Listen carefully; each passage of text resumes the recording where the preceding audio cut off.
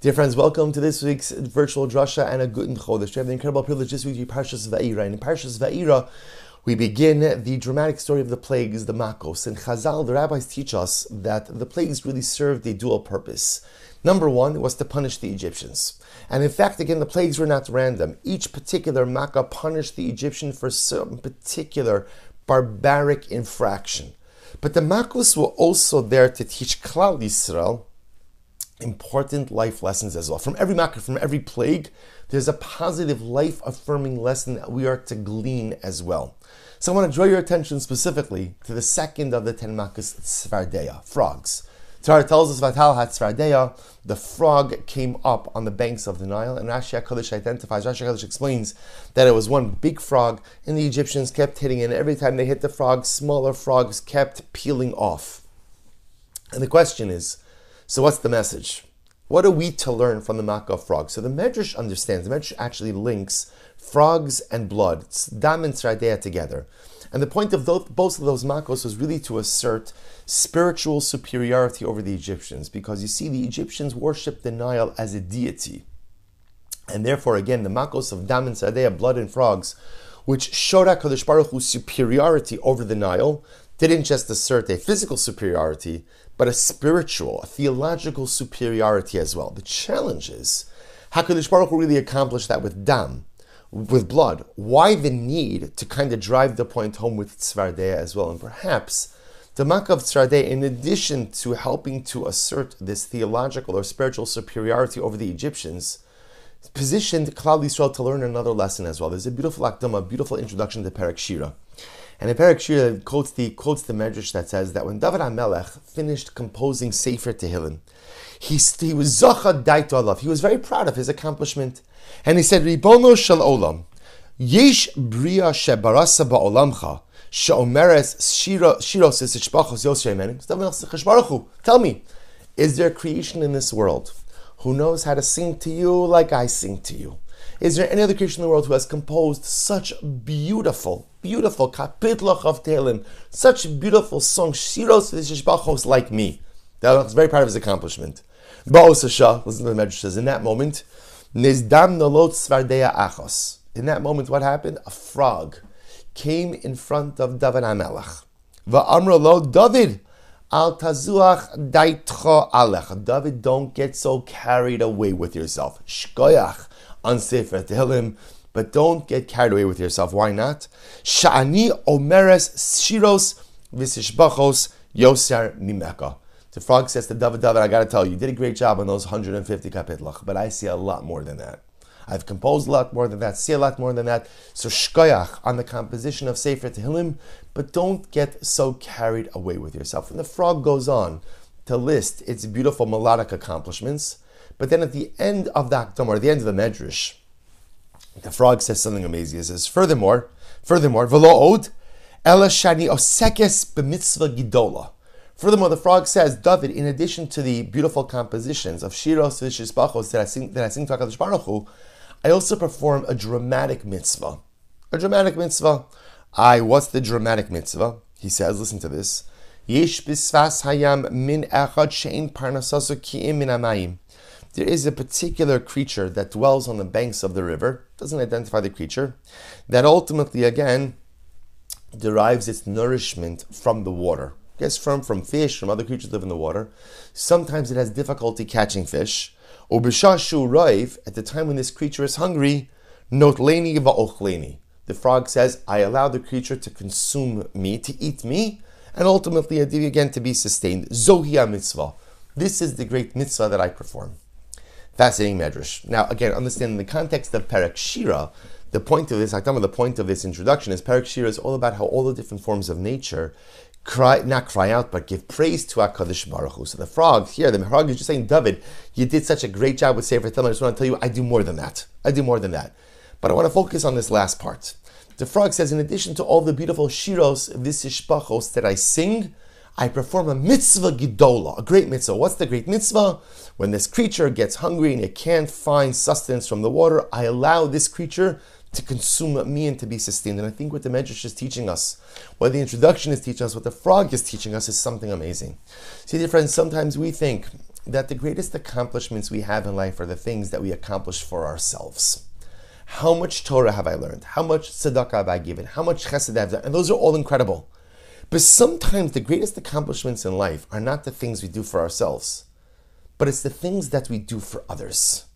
Sometimes the ability to enable growth, to enable self-actualization in another is even greater than the things I do for myself by myself. So the frog says to David, you did a great job until I just want to tell you, I also sing. I also put forth shiros v'sishbachos to the Ribono Sha'olam. And I want to tell you something, David. It's beautiful, it's great. But that's not even my greatest accomplishment. My greatest accomplishment is that I enable growth in others.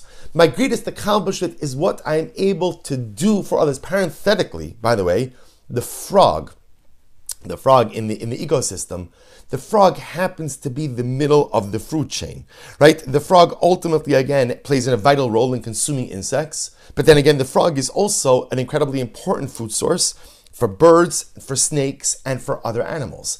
The frog is the middle of the ecosystem. Again, consuming, but also being consumed. That's the role of the frog. The frog represents this duality. On one hand, accomplishing. I have to be an accomplished individual. But to just go ahead and accomplish for myself, by myself, is not enough. The shaila is, what growth are you enabling in others? What are you doing in others? So the frog confronts David HaMelech after David's completion, seminal completion of Sefer Tehillim, and says, David, shkoyach. First of all, I sing more than you. But not only that, David, life is not about the songs you sing just by yourself and for yourself, which are beautiful. But life is also about what are you doing for the other? What are you accomplishing for the other? What growth are you enabling in the other? And the frog says, at the end of the day, on my frog matzeva, they're not going to put my shiros v'sishbachos. But instead on my frog matzeva, what they're going to put is Pol Nikbar, here is buried something that allowed itself to be consumed by something else. Something that enabled growth in something else. Something that ultimately, again, gave to something else. Because often in life, the greatest accomplishments we have are not the things we do for ourselves, by ourselves. But rather, the greatest accomplishments we have are the things we do for others, enabling growth in others. That's what the frog teaches us. It's interesting.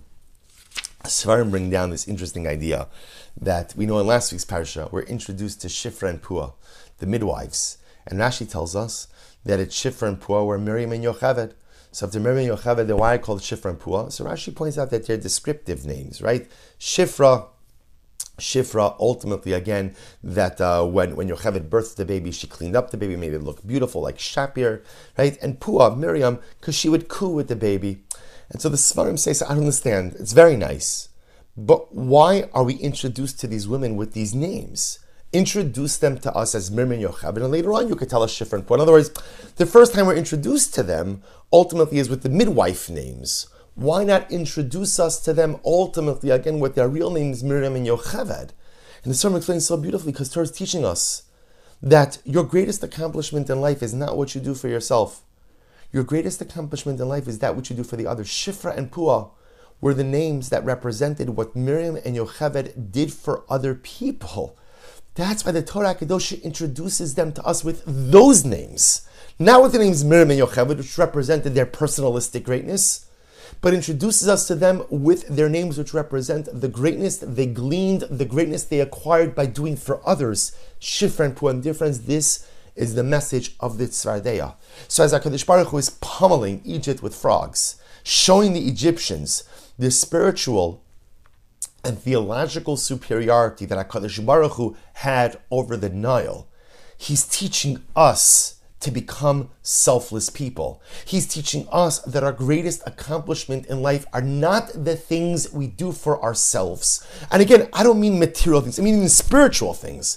The greatest accomplishment in life is what we do for the other, giving to the other, sacrificing for the other, enabling growth in the other, the Shifra and Pua identities, the Tzvardeya identities. That's the greatest accomplishment in life. And think about the profundity of this message. Kadosh Baruch Hu is giving us this message, we're avadim, we're slaves, right? A slave is often fully focused on survival.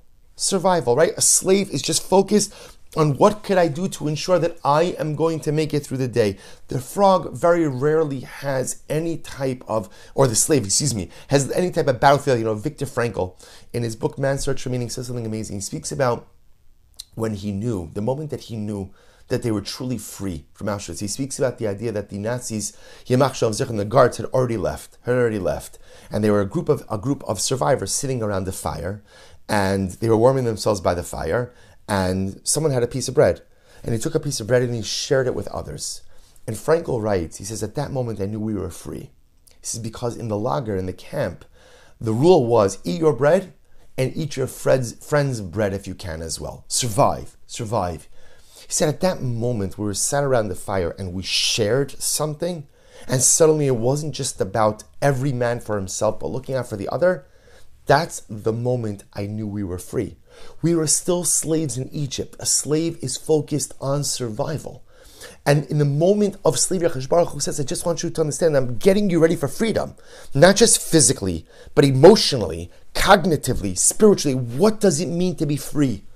What it means to be free is the ability to not look out just for your own accomplishment, for your own advancement, but to look out for the other as well. Sometimes the greatest accomplishments in life are the frog accomplishments. The things we do not for ourselves, but the things we are able to do to help others, to do for others, and to enable growth in others. Those become our greatest accomplishments. Dear friends, it is a new month, Chodesh Shvat, a month where the world begins to regenerate, the earth begins to regenerate. It's not just Hashkedia Parachat, but everything begins to come back to life. And every Rosh Chodesh offers up us the opportunity to kind of do things differently. Last month was last month. I can make this something different. I can make this something beautiful. I can energize myself in a different way. And yet another month comes, and Klal Yisrael, we still find ourselves in the midst of war, in the midst of difficult and overwhelming times, and it is a time to redouble our efforts to do for the other. Yes, we have to focus on our own spiritual advancement, and I have to focus on what I can do to grow as an individual. I have to learn more. I have to give more tzedakah. I have to do more. All of this stuff, absolutely. But with all of that, I also have to inculcate within myself the mindset of a frog, the mindset of the tzvardeya, and never to fall into the trap of thinking that successful living means focusing just on my own growth. While I'm focusing on my growth, I also have to think about, what could I do for the other? How could I enable growth in the other? What could I do to even sacrifice of myself to allow the other, my fellow Jew, to become even a little bit greater? This is the message of the tzvardeya, the message of Shifra and Pua. Don't make your life's success about the cultivation of your own identity. Your greatness in life really comes from what you're able to do for the other. Shifra and Pua understood this. The frogs understood this. And may we be Zochem Yirtz Hashem to come to this awareness as well. Wishing everyone a good Erev Shabbos and a good Chodesh.